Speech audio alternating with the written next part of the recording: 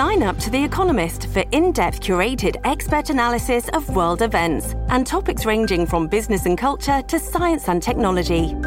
You'll get the weekly digital edition, online-only articles, curated newsletters on politics, the markets, science, culture and China, and full access to The Economist Podcast Plus.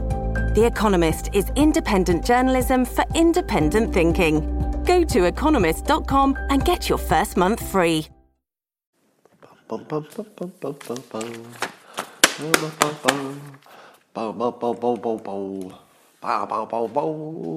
everybody.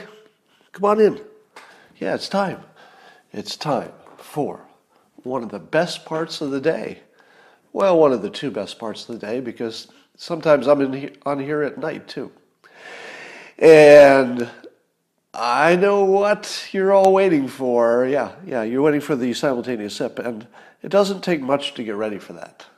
All you need is a cup or a mug or a glass, a tankard, chalice or stein, a canteen, jug or flask, a vessel of any kind. Fill it with your favorite liquid. I like coffee. And join me now for the unparalleled pleasure of the dopamine of the day, the thing that makes everything better, including the pandemic. It's called the simultaneous sip, and it happens now.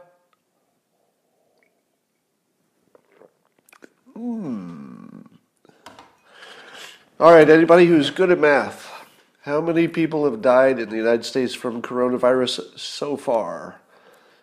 54,000? How many people are dying per day?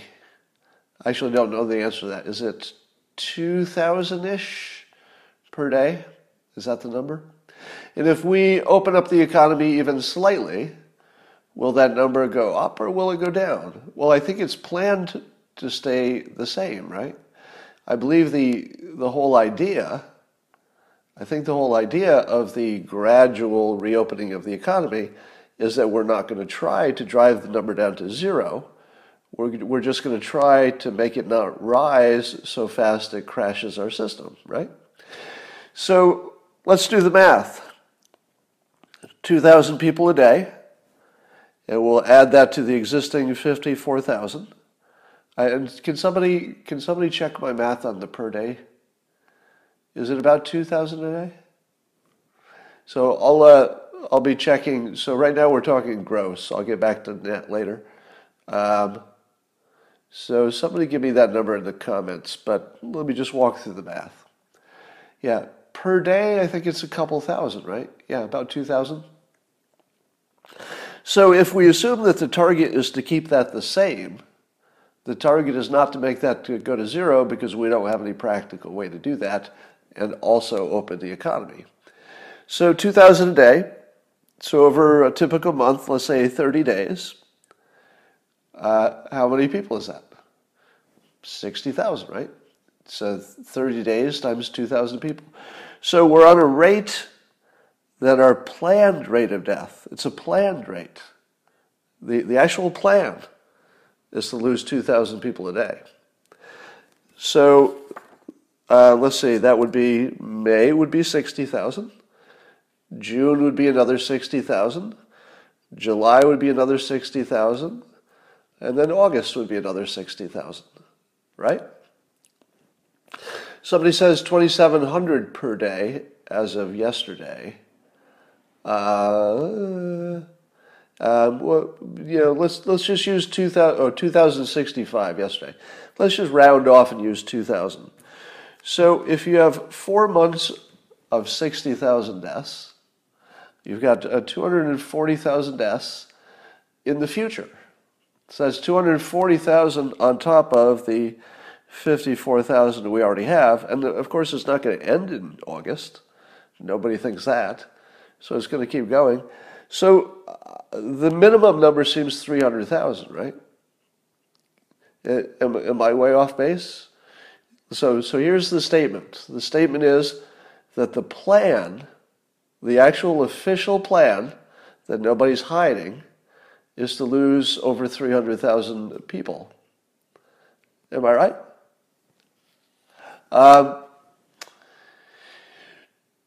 We usually have 50 to 60,000 die per week. That is incorrect. That's the world, I think. That might be the world. Somebody says, yes, you were off base, but which assumption did I get wrong? No, I'm not. We're not talking about net deaths. I'm talking about coronavirus specifically. So I'll try to clarify when I'm talking net and when I'm talking gross. So right now I'm talking only gross total number of coronavirus deaths. All right, so I'm seeing some people saying no and some people say yes. So, I don't know. It looks to me like the plan is to lose somewhere between 300,000 and maybe 500,000 people in the United States. Right? And that's with still a lot of work. Yeah, that's sort of our best case. I don't know. And why am I the only one saying this? There's something wrong, right? So somebody is shouting at me in all capitals. Who is this? Grandmother, you were shouting at me in all capitals. No, you are wrong. But because you say grandmother in your in your handle, I'm not going to block you because you might be new here. But that the cardinal sin on my periscopes is to simply say the sentence "you're wrong" or just wrong. And I generally block people for that because it doesn't help. It's just taking up space, and then I can't read real comments. So give me a reason. If there's one of my assumptions that I got wrong, just tell me what it is. I'm open to the argument. Open to the argument. Just check my math. That's all. I'm asking you to check my math. I'm not arguing. I'm not telling you I'm right. I'm asking you to check my math. Somebody says, that is wrong, Scott. Well, I'll assume that you didn't hear that warning before I issued it. How much for all causes of mortality? Well, that's a different question, which might be low. What is the alternative? I don't see any. I don't see any alternative. All right, so it's interesting. Now, why are some people saying every day the total is 8,000? Because you know that's not true, right? You must be talking about the planet number, not the country number. Somebody says it's a curve, not a straight line. That is incorrect. It is a curve if you let it be a curve. But the explicit plan is to take the curve and flatten it. What do you call a flat curve? A flat curve is a straight line. So the plan is to take the curve that is bent, flatten it into a straight line that will probably be around 2,000 deaths per day and just ride that straight line, because apparently that's not enough to overwhelm our hospitals. So as long as the hospitals are not overwhelmed, apparently we're willing to deal with that. Somebody says you're Kim Unwrong, which was, that is funny enough not to get you blocked. You will not get blocked if you disagree with me in humorous ways. All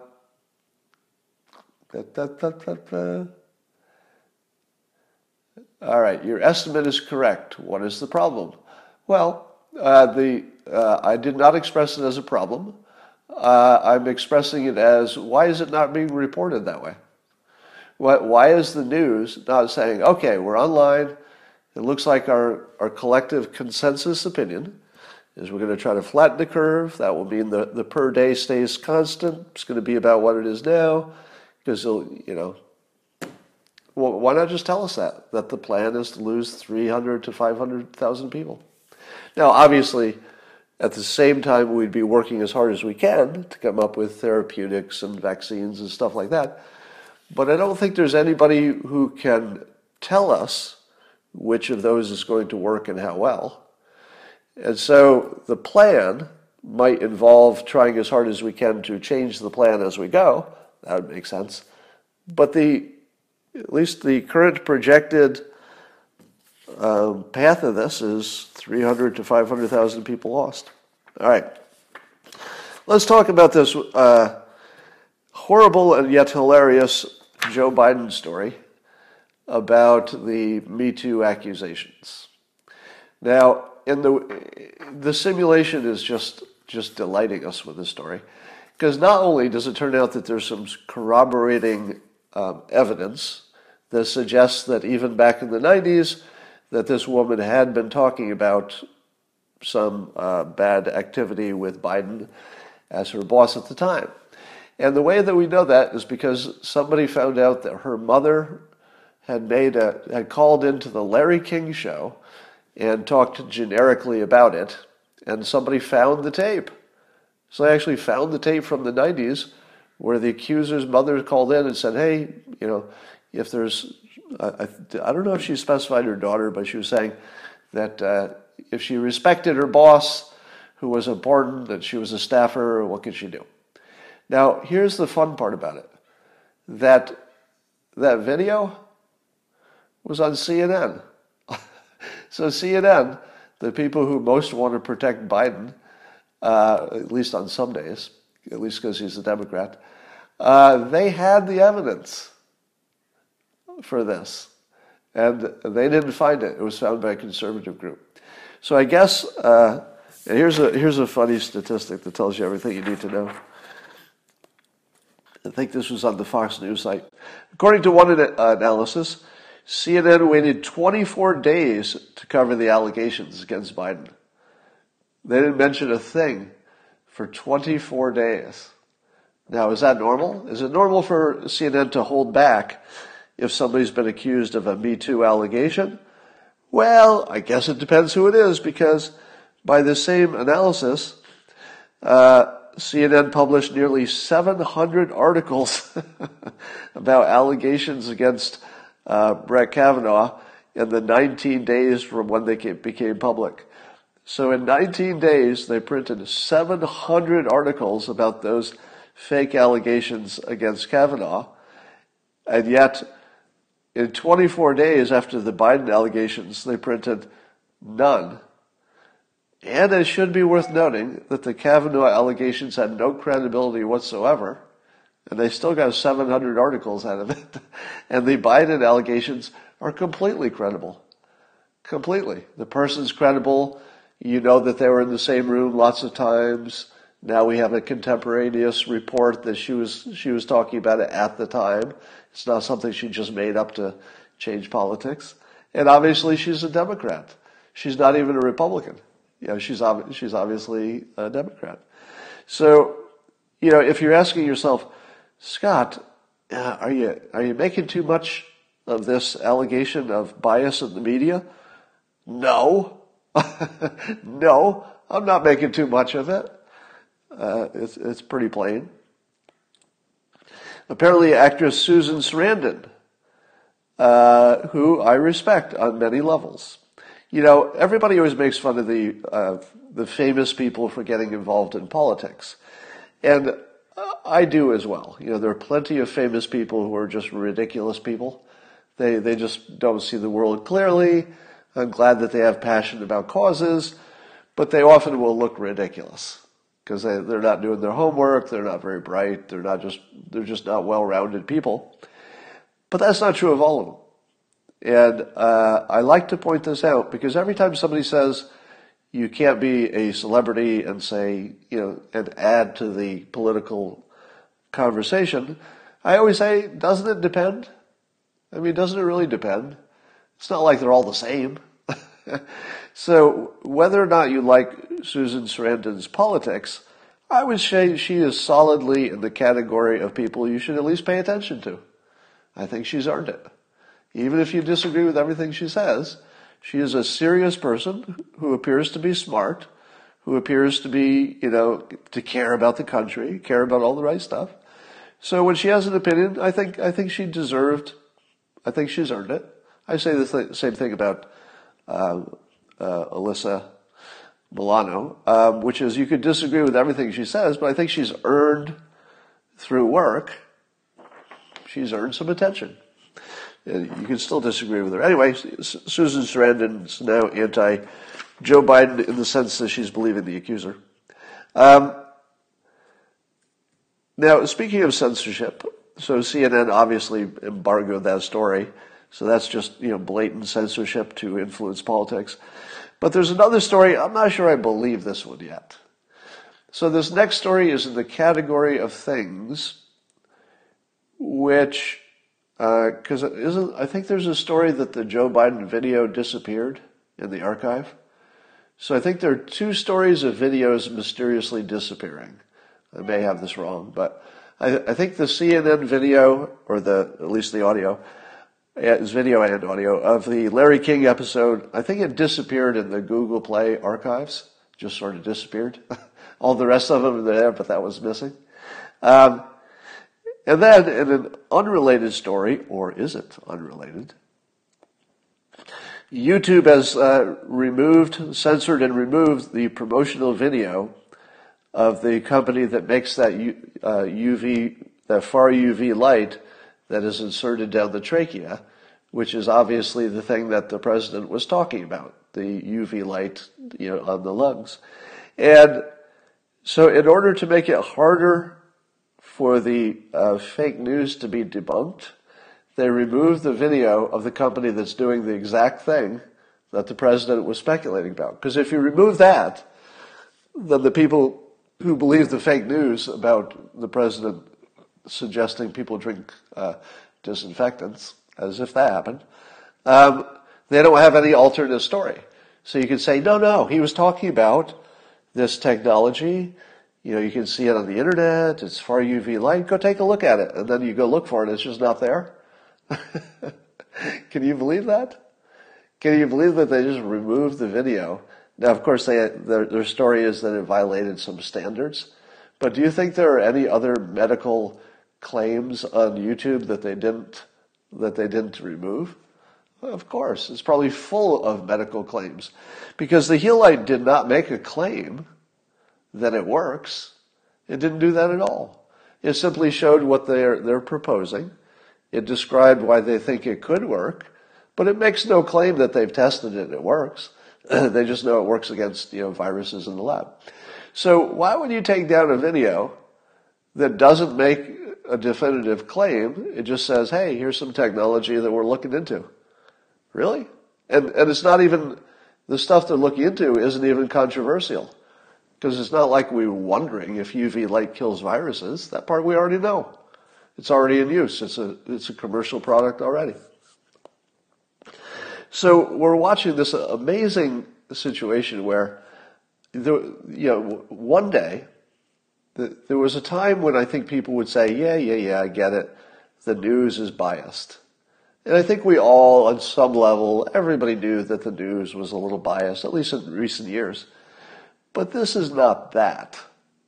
Whatever this is, where videos are being removed, that's not bias.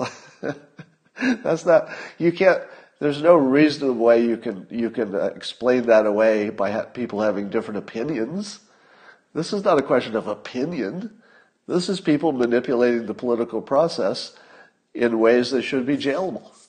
Now, there's no law against removing a video from your own library, but it should be jailable.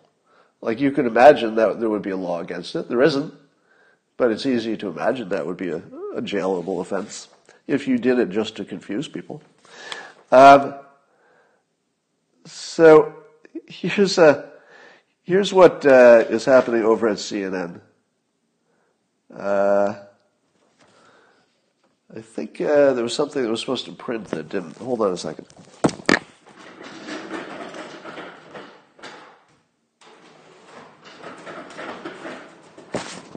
Yeah, I didn't print my third page of notes. Hold on.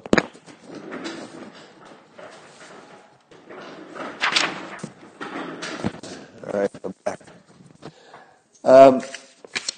So Joe Biden had a funny tweet.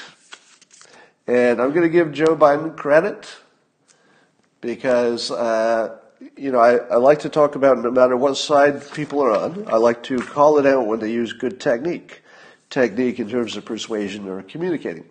So Joe Biden had the following tweet, which I give him a grade of A for. And he said, "I can't believe I have to say this, but please don't drink bleach." Now, of course, he's playing on the fake news, as if the president actually had ever suggested such a thing. But in the context of a tweet, and in the context of the political silliness, I'll give that a pass. So I don't think tweets have to be technically accurate. And in fact, tweets can be ridiculously inaccurate as long as they're also funny, because then you say, oh, okay, I get it. It's a joke. It doesn't have to be technically accurate. So I would say, solid tweet, Joe Biden. I would also say there isn't a chance you wrote this tweet yourself, because here's the tell. So the first part of the tweet is, I can't believe I have to say this. Now, where and how often have you heard that phrase, I can't believe I have to say this? Well, that has become sort of a common tweet joke form. So in other words, if you spend a lot of time on Twitter, you would know that that's a familiar way to start a joke tweet. I can't believe I have to say this, but, and then you do the funny part. Now, what are the odds that Joe Biden himself had used Twitter enough to know that this is a thing, to start your joke with, I can't believe I have to say this? The answer is there's no chance of that. There isn't the slightest chance that on his own he knew that this was an internet thing to say and he was just using the casual, current way that people talk on the internet. No, this was written by somebody younger. Somebody much younger wrote this tweet for him, which is not a problem, by the way, because the president, I'm sure, has some tweets that are suggested or written. And there's no criticism in that. I'm just saying that his staff did a good job of the tweet. So I tweeted back to him, and I don't know how to say this with the requisite amount of modesty. So can I have a pass? Can I be issued a pass to brag about myself in public for a specific useful purpose, which would be useful to you? All right. So I'm only going to do it because I know it doesn't make me look good, but it's the only way I can communicate to you something useful, and I want to do that. So I need you in the comments to say you have a pass to brag about yourself on this topic, and then I won't feel bad. Okay? Okay, we got it okay. So one of you has given me a pass, and it goes like this. This might be one of the funniest tweets I've ever written. Now, I don't think you're going to think it's so funny. I just love it. I just love my own tweet. And it's because there's a lot of technique in it. So it's the technique that I want to describe to you so that you can adopt it, all right? So after Joe Biden said, I can't believe I have to say this, but please don't drink bleach, I tweeted with my own comment, I retweeted, and I said, the people who dwell above ground, thank you for your plain-spoken basement wisdom. I'll just let that sit there for a while. The people who dwell above ground, thank you for your plain-spoken basement wisdom. Now let me tell you why I think this is so clever. And thank you for the pass. Because I wouldn't be able to brag about how good this is in public without you having granted me that pass. So thank you.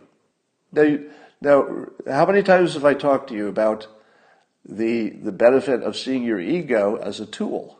It's not who you are. You can dial it up and you can dial it down. So in this case, you can see me using ego as a tool. I need to brag to you just to convey some information that would be useful to you. So if I were worried about how you would see me, I'd say, it's obvious you don't want to brag in public. Everybody knows that. It's a bad look. I'm a public figure. Nothing good about this could happen.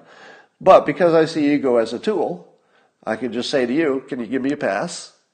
I'm just going to do this. I'm doing this impolite thing just for a purpose that will be good for you.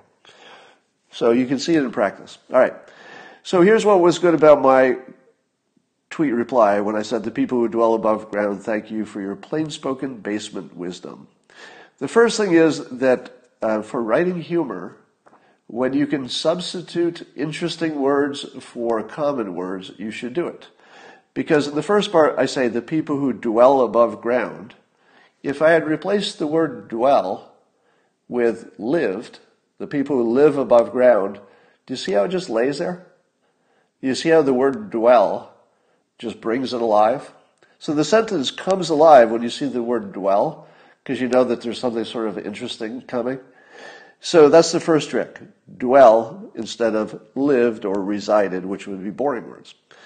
And then I said above ground. Now the first part of the sentence, I've reframed the situation in the fewest words you've ever seen a reframe happen. So Biden is tweeting funny things that are indeed funny from his secret, bunker basement. Now, even though we make fun of him for being in the basement, Joe Biden is not like the normal people you make fun of in the basement. Now, normally you make fun of people in the basement because they're living at home and they have not succeeded at anything, and they're eating chips and they're sitting in their underwear in the basement. But there's nothing about Joe Biden that fits that model, right? He's a hyper successful older person who's not living with his parents, so you can't really lump him in with basement dwellers. So what I did with my reframe here is I said the people who dwell above ground, where I immediately painted you a movie. And as soon as I said that, the people who dwell above ground, couldn't you immediately see a picture? And you saw a house, and then you immediately saw under it Joe Biden, and you saw the people who are walking around above ground, and then suddenly you saw, yeah, that is funny. There's some people who live above ground, and there's some people who live below ground. And of course, then your mind goes to the, what was it, the Time Machine, H.G. Wells, and the Eloi, and the whatever, and people who evolved underground and over. So anyway, in a very few words, I simply painted a picture of people who live above ground, the good people. I don't say the good people, but you automatically say, well, I think the good people are probably the ones living above ground. They got sun and everything. Just automatically you think, if you have to live underground, just, in your uncritical mind, you're saying, well, whoever's living underground is not killing it. They're not crushing life if they have to live underground. There's something going on there. So that was just the first few words of the tweet, the people who dwell above ground. And what I've done is I've sort of humorously painted a picture where the above ground people are the smart, good ones, without even saying it. Because your brain automatically goes to, well, above ground, that's got to be better. That must be the smart people. And then I said, we thank you for your plain-spoken basement wisdom. Now, here's the technique there. Have you ever heard the words plain-spoken basement wisdom in that order? Have you ever seen those three words together? And the answer is no. In your entire life, you probably have never seen, I'm guessing, these three words in this order, plain-spoken basement wisdom. And so that's another technique. So all the words are easy to understand, so you don't have to stop and say, oh, what's that mean? What's he mean? They're just ordinary words. But they've never been combined in this way. And if you look at the difference between a professional writer, somebody who's actually succeeded, and somebody who's just good with words, but they don't have that X factor, that extra thing that makes somebody a successful professional writer, you would note that the people who are just good at writing will rarely write words that you haven't heard before. In other words, every sentence fragment is something you say to yourself, I've heard that. So they'll write, Bob went to the store and bought bread. And you'd say to yourself, well, I feel I've heard a sentence like that a million times. And even though they're put together in all the right way, with the right grammar, they've got a point, they've got a beginning, a middle, and end. You could do everything right, but it's not going to look like good professional writing if every part of it you think you've seen before. In different contexts, but you think you've seen it all before. You have never heard the words plain-spoken basement wisdom before. And so your brain automatically goes, oh, something new. And so you pay attention. Now, what also makes this funny is that if you go against somebody's strength, that's the best thing you could do as a political attack.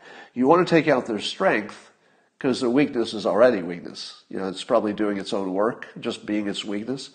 So Joe Biden's strength is that he seems to be this, ordinary Joe who tells it like it is, and there's no artifice, there's no artificial anything about him. He's just plain-spoken Joe Biden. So I'm going with his strength, except I'm redefining it as basement wisdom. Now, as soon as you hear that, what do you think about his wisdom when I framed it as basement wisdom? Because there's no reason a basement needs to be an insult. That is just literally where he is. But your brain uncritically thinks, wait a minute, Basement wisdom does not sound as good as above ground wisdom, if you know what I mean. If some, you know the old joke about going to find the yogi or to find your guru, you have to always climb a mountain. You're always climbing a mountain to find wisdom. Wisdom is high, right? Wisdom is up in heaven. Wisdom is at the top story of a skyscraper where all the CEOs are, right? Wisdom is near the top of everything. So by calling it basement wisdom, I've insulted it without using an insult, because your brain added the insult because you thought, basement wisdom. See?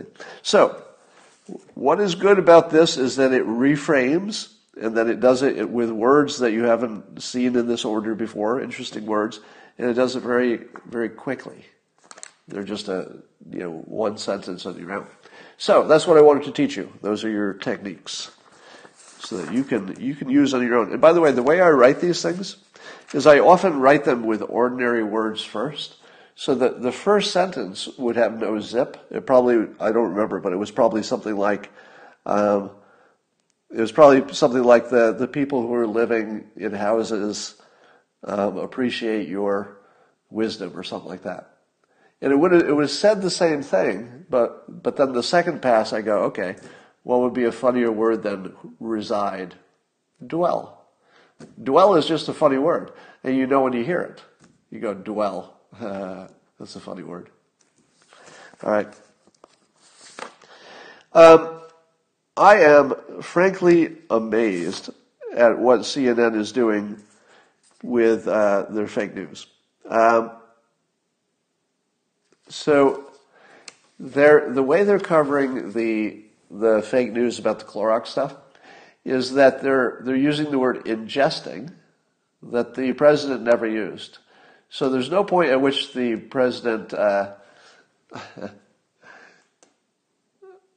that's a block. There's no evidence, and of course the president did do it. He did not use the word ingest.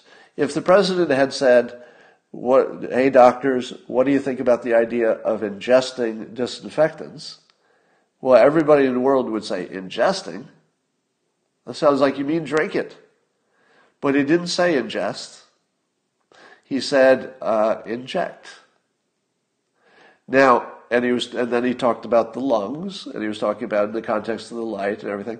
So inject is actually what happens. The intubation tube goes down your trachea, and in some cases might go all the way into the lungs. That's being discussed as well.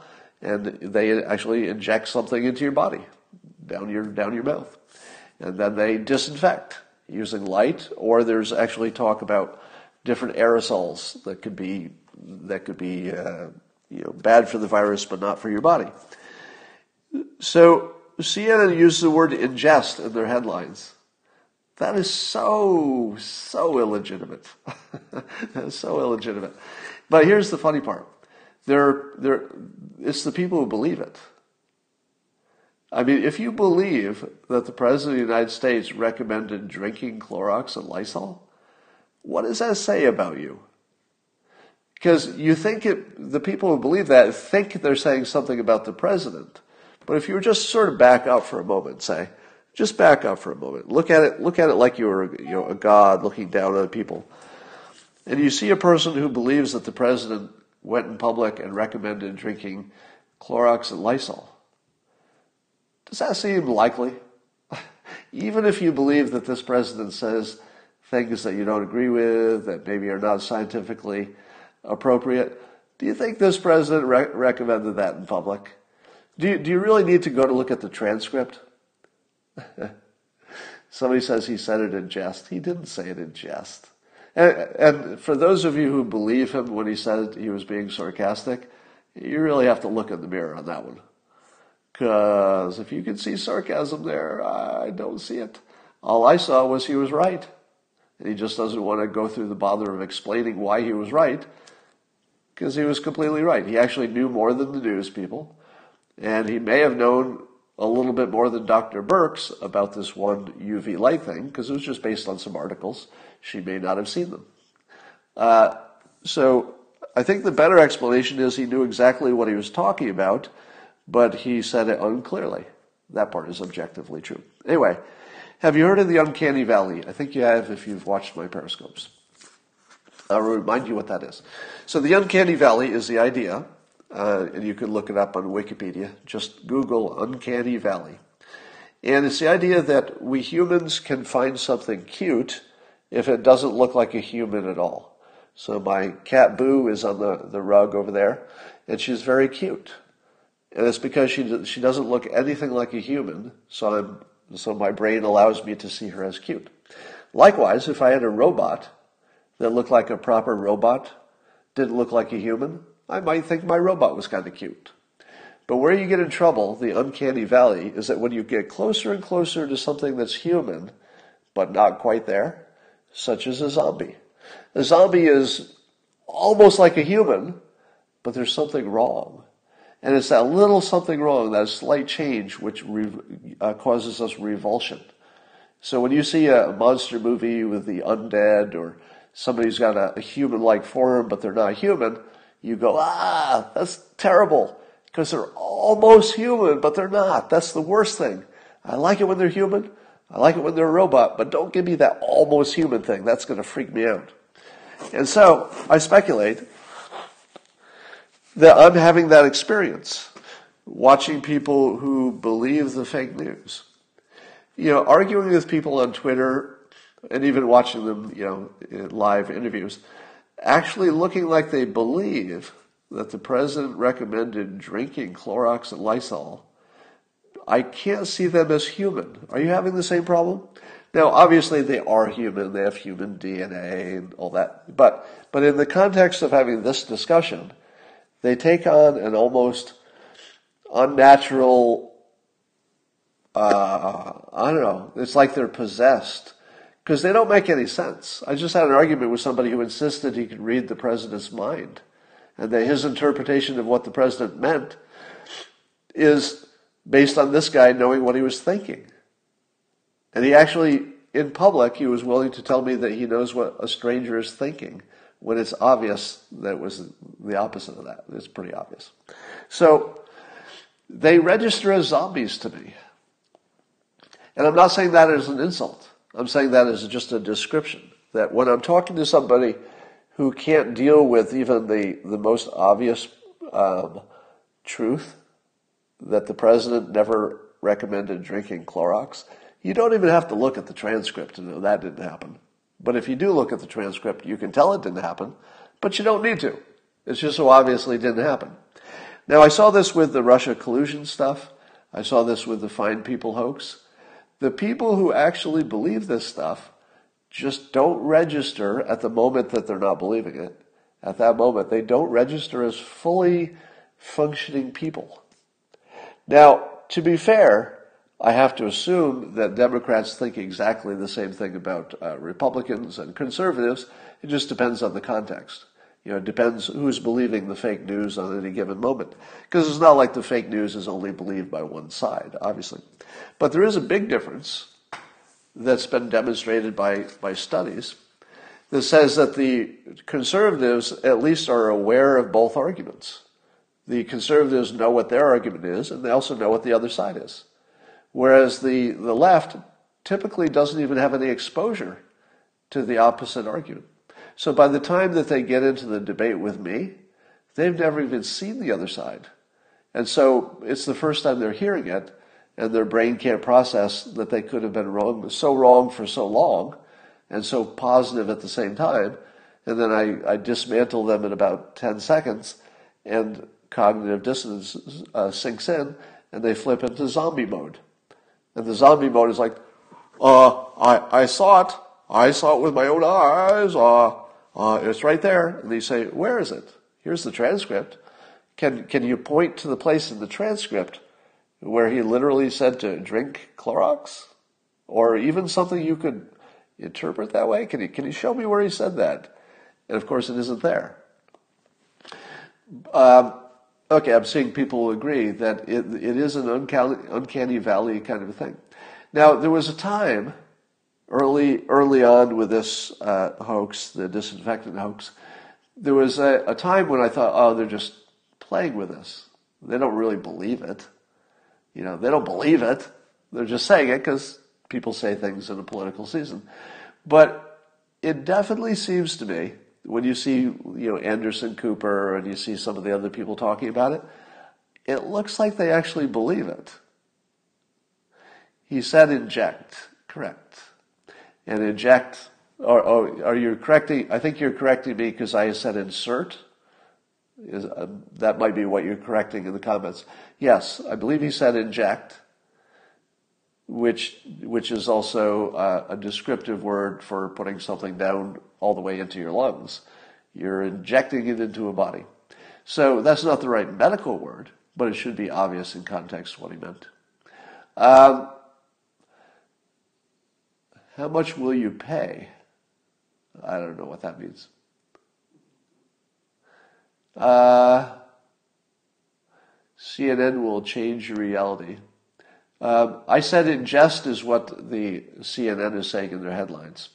So I've used ingest for what CNN says, but what the president said was inject, which is an accurate word. Yeah, somebody's saying, when I saw it live, I thought he wanted to inject light. That's what I thought. Now, he also asked more generally about, cleaning out the lungs. And it turns out that there are a number of gas-like treatments where they inject gas into your lungs, and the gas is like a disinfectant in other contexts. So disinfectant, of course, is the problem word, because a vaccine, not a vaccine, but let's say a therapeutic that you do ingest is a disinfectant. So I will solve your problem. Boom, problem solved. Please, next topic. I'm just doing a little blocking here. Excuse me. Anybody else need a block? I think we're good for now. All right. So that's basically all I had for today. And yeah, he was brainstorming, but he was brainstorming about real things that really exist, and the Democrats will pretend they don't. The Brits call the coronavirus Miley Cyrus. What?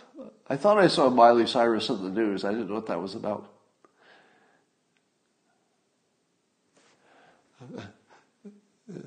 Bergie for Hire says, haha, wow, Trumpettes will do and say anything to cover for their orange daddy.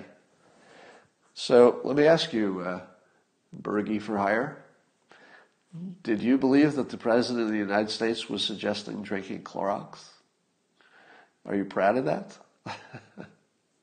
Are you proud of the fact that you believe your news? You shouldn't admit that in public. So I'll give you a block so you don't have to worry about it anymore. Did I already talk about tracing apps? I talked about it a little bit last night, but let me say more about that. I guess Australia has a tracing app. It's voluntary. And it will tell you who you've come in contact with in terms of other people who have also volunteered to use the app. Or is it only the volunteers? I'm not sure if it's only those volunteers. But anyway, then Apple and Google have some kind of thing where they can tell who you've contacted based on where your phone has been. I think that might be our only solution. To me, it seems that the simulation has served up the following test, and it goes like this. Our belief is that we are a species who needs privacy, and that privacy is just a plus. It's always a plus. More privacy is better. And we all have that same feeling. I have it, you have it. It's just natural. Well, I don't know if we're raised that way or it's just automatic, but we all want privacy. However, this video game of life has presented us with the following challenge. Apparently, and we can't say this for sure, but apparently all of our other solutions are going to be ineffective. It looks like people don't build immunity. Maybe. We don't know that for sure. It looks like our therapeutics might help, but probably are not going to be a magic bullet. It looks like we'll have to wait too long to get to a vaccine. It seems to me that the one and only solution that could work is aggressive lack of privacy. In other words, just saying, all right, the only way we're going to deal with this without losing millions of people, it's the only way. We tried every other path. The therapeutics work a little, but they don't solve it. The vaccines don't get us there. There's no herd immunity. We can't socially distance forever. The one and only thing that will work can only work if people give up more privacy than they would like to give up. So that's your challenge. And I would argue that this is maybe an awareness challenge. Oh, you don't like that. You don't like that this might be an awareness problem. And I believe that we cannot go to the next level in this video game simulation until we understand that privacy and our need for it is more illusion than an actual need. And I say that because I think we humans we've evolved to not have that much privacy, meaning that by our nature, we're tribal. And if you're in a tribe and you don't even have doors and windows, there's not much privacy. So I don't think we're a species who evolved over millions of years to need privacy in the way we think we need it. It's a preference. So we have a preference for it that's very strong. We have a fear of losing it because we fear that will give problems. And I think that is an illusion. And so we might actually destroy civilization on Earth if we can't see past it, if you can't see past the illusion. Now, the other possibility is you just open up and take the hit. So that's a path. You just say, well, it might be 500,000 Americans die, but we're not going to close down the country. That's just what it's going to be. And I would guess, I don't know, it's sort of a 50-50 at this point, whether we'll take the hit or we'll give up some privacy to avoid the hit. I don't know. You would need to make carrying a phone mandatory. No, that is not correct. The beauty of the contact tracing is that it can be very imprecise and still good enough. You could do a terrible job at contact tracing, but let's say if you got half of it, you would be cutting in half the virality of the thing, and that might be enough. If you cut it in half, it might be enough to kill it. So when you say, well, people might turn off their phones, some people, might not want to participate, blah, blah, blah. That's all true. But the estimate that the Australian app makers made was that if 40% of the public used it voluntarily, just 40%, that would be enough to catch so much of it that you'd get the virality level below 1, which means that one person now gives it to fewer than one person, which means that it eventually disappears. So even at 40%, it looks like it worked. So I really think this feels like a challenge to humanity to see if we can give up privacy in some intelligent way. Now, when I say give up privacy, I don't mean the stuff you do in your bedroom. Nobody cares about that. I don't mean your bathroom. Nobody cares about that. I'm talking about where you spend your money and where you go. And I've argued for decades that the only privacy that's real is lack of interest. The only privacy that's real is when people don't care. And the reason that celebrities have so little privacy relative to the regular public is that people care. The reason I have less privacy than you do is because I'm a public figure, so people are willing to violate my privacy. Not that I mind, because if you're a public figure, that's part of the deal. So that's what I think. Now, and I acknowledge that the vast majority of you violently disagree with what I just said, and that you're not going to give up privacy even at the cost of 500,000 deaths in this country. I don't think that's a wrong decision. If you ask me, Scott, do you recommend that we give up our privacy? I would say, I can't recommend that for you. It's sort of a personal decision. Everybody has their own need for, obsession with privacy. Some people need a lot, some people need a little. It's sort of a psychological phenomenon. And somebody said, you first? I already went first. Can I see you? No. Somebody says, you first. Pine Sol just said that. Pine Sol followed by a number. You don't have your picture in the profile, but you're looking at me. You don't have your real name in the profile, but you know my real name. I can't Google you and find out where you live, but you could Google me and find out where I live. You can look at my whole life on Wikipedia. Half of it's wrong, but you can look at it. You can look at all the fake news about me everywhere. A lot of it's wrong, of course. But I've already given up my privacy, so I know what I'm talking about. If I said to you, hey, you regular people, would you be willing to give up as much privacy as I have already? How many of you would say yes to that? How many of you would take the deal of giving up only as much privacy as I give up every day, just by being a public figure? How many would you say yes to that? A few, but most of you would be quite uncomfortable with it, right? I just happen not to be. So it's just a very personal thing.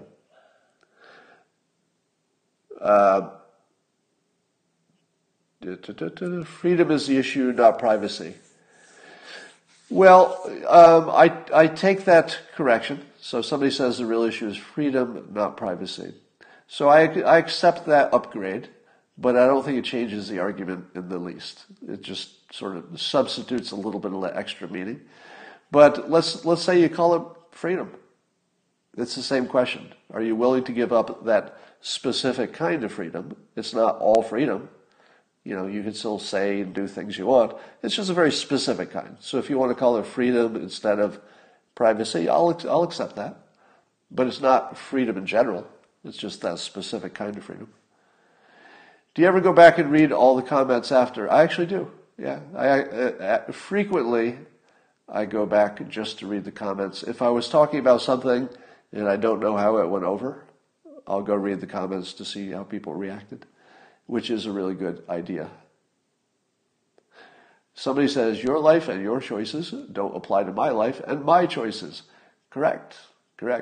So if there's somebody here who says, screw you, Scott, you don't get to talk for me, I get to make my own choices, I say, that's true. There's no argument there. I don't have any control over your choices, none at all, and I don't want it. I'm just saying that if you want the current situation, you know how to get it. And if you want a different situation, well, there's a path there too. If you don't want to take it, I can't push you. I certainly wouldn't try to make you make that choice. I'm actually with you. To me, freedom is sufficiently important that if you said to me, Scott, here are your two choices. You know, people have to give away their freedom, you could call it, but it's really privacy, part of freedom. Or 500,000 people die. Might not be you, might not be one of your family members, but 500,000 people are going to die earlier than they needed to be. Most of them are elderly. Will you take that deal? I would say maybe. That's not unreasonable. You know, given the number of people who have died for freedom, if you told me, well, we're going to queue up another 500,000 of them, because every now and then you got to buy your freedom again. So that's the price. Coronavirus just gave us the invoice, and the invoice says, if you'd like some freedom, or if you'd like to keep some freedom you thought you had, here's your invoice. It's somewhere between 200,000 and 500,000 dead. Might not be you, might not be your family. Could be you, could be your family. But here's your invoice. Are you willing to pay this to get that bit of privacy/freedom? I think a reasonable person would pay that bill. Am I wrong? Would a reasonable person pay that bill? I say yes. I think there's plenty of room for people to have different priorities. Because this isn't so much a logic question. A lot of questions are just, you know, are you rational? You know, sometimes there's a rational opinion and there's a batshit crazy opinion, but this isn't one of those situations. This is purely a priority question, mostly a priority question. Is your priority, and is it a priority you'd be willing to die for or risk death? You wouldn't be willing to die for it, but you might be willing to risk death.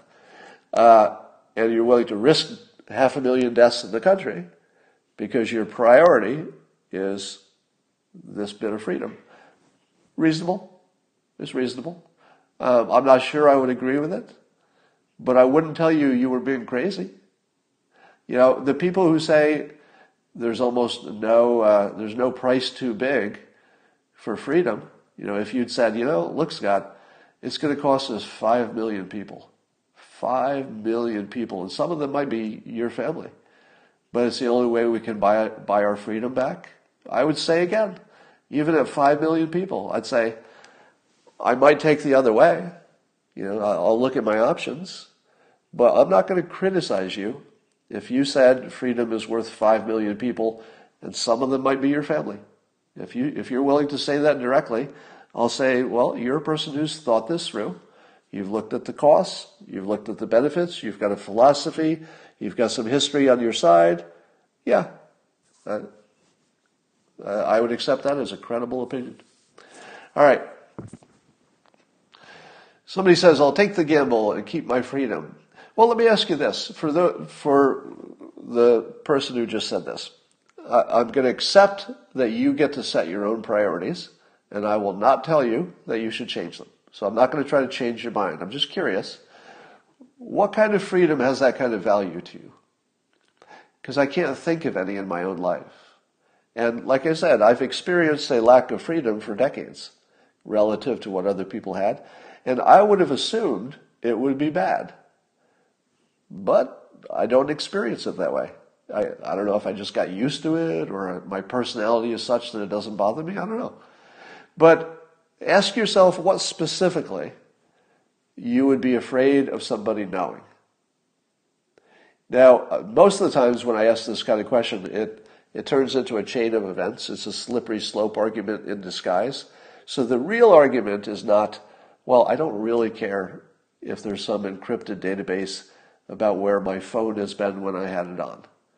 So I think you'd find people who say, okay, I don't really care about that, because that's could be temporary. It's useful. I'm not going anywhere. I'm not going anywhere to do any drug deals. I don't have a mistress.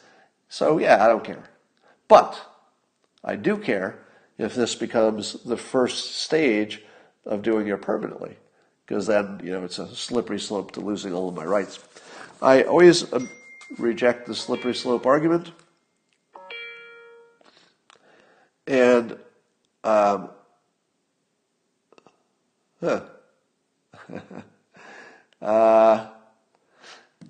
so Dave Rubin's just texting me. We're gonna talk soon. Dave Rubin has a new book out, and I'd like to talk to him about his new book. So we'll do that probably Tuesday. I'm not sure. All right. I think Tuesday his book comes out. That doesn't mean I'll be talking to him on Tuesday. So I'll set that up and we'll talk about this. But ask yourself which privacy in particular you really care about. You might find that when you dig down, there's just nothing there. Because again, nobody's giving up your bathroom or your bedroom privacy. Nobody's talking about giving up your healthcare records. It's not that kind of thing. All right, your financial info. Did you hear Greg Gutfeld talk about, is it Norway?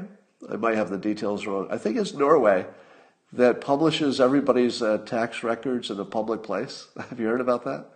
They just post it. It's just online. You could go look at your neighbor's tax returns in Norway. Now, what's your first reaction to that? Oh my God. Oh my God. I'm not going to live in a world where my neighbors or anybody who wants can see my tax returns. But has Norway disappeared? Has Norway sunk into the ocean? If you ask the typical Norwegian, hey, what's your biggest problem today?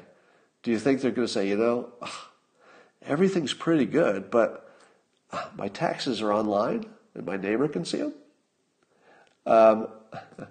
And somebody says Naval is right about the slippery slope. People try to use Naval as their argument substitute.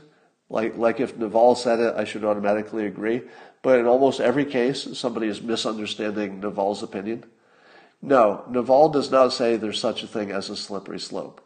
I haven't even heard his opinion, and I know that that's not true. So don't tell me that Naval believes there is such a thing as a slippery slope. There is such a thing as things changing over time. Sometimes they get better. Sometimes they get worse.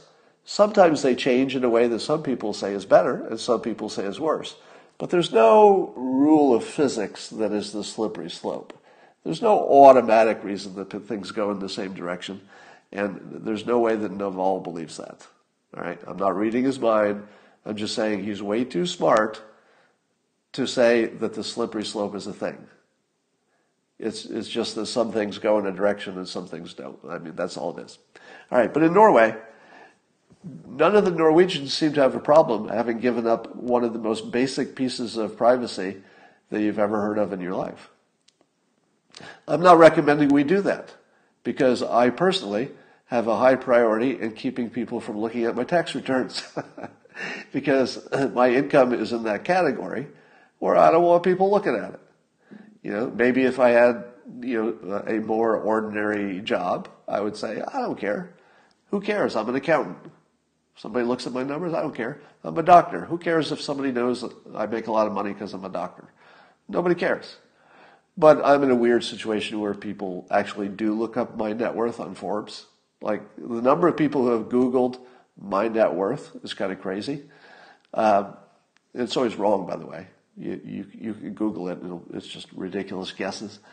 I've talked about the Crenshaw interview a bunch, so I won't be talking about that again, probably. Scott, you're wrong about this. There is a video. A video of what? There's a video of what? If you're saying that there's a video of Naval believing in magic, I'm going to say I don't have to research that. I don't. The slippery slope is basically magical thinking, that there's something that causes things to magically move in a direction, absent cause and effect that affects everything else in the world. That's just not a thing. Things move forward if there's no reason to stop them, and they stop when there's a reason to stop them. That's it. That's all you need to know. Scott, it's not like you say in Norway you are wrong. I don't know what that means. It's called hysteresis, not slippery slope. Now, I will admit that if you get used to something, it's more likely that you could move to the next level once you got used to the first thing. That's real. But it's also what progress looks like. Somebody says, Jim Davis makes way more than you do. Yeah, Jim Davis, I don't know about this year, but he makes way more than most people. Great way of making friends at work, yeah. But in theory, the lack of privacy, imagine this. What would a lack of privacy about your tax returns do for income inequality? At the very least, the male-female difference in payment should be obvious, right? Stop telling me that there's a video of Naval believing in magic, because I'm not going to go look for it. It doesn't exist. It's not a thing. But I'm not going to look into that. Sorry. No, nobody believes in magic. I'm sorry. You can say you saw it. You can say you can say you saw it with your own eyes. You can say you heard it with your own ears. You can even point me to the URL. It's not there. It doesn't exist. You might think you heard it, but it's not there. All right. Have you seen Minority Report? I have, yes. Would you agree there is the thin end of the wedge? I don't know what that means. Germany and Nazism was a slippery slope. Nope, it's just something that happened. Slippery slope implies there's some physics or there's a law that made it go in the way again. No, there was just people who made decisions and it went that way. And people make other decisions and it doesn't go that way. If the slippery slope existed, there would be all kinds of Nazi Germanys. Nazi Germany would be the norm if there was a slippery slope that got you to there. There are points of friction, somebody says. The slippery slope is when you break a point of friction. Do you know why there would be no friction? Because people agree it's a good idea. If you can't call the slippery slope when people think it's a good idea. That's not the slippery slope. All right, that's enough for now. I will talk to you all tonight. You know when to find me. See you then.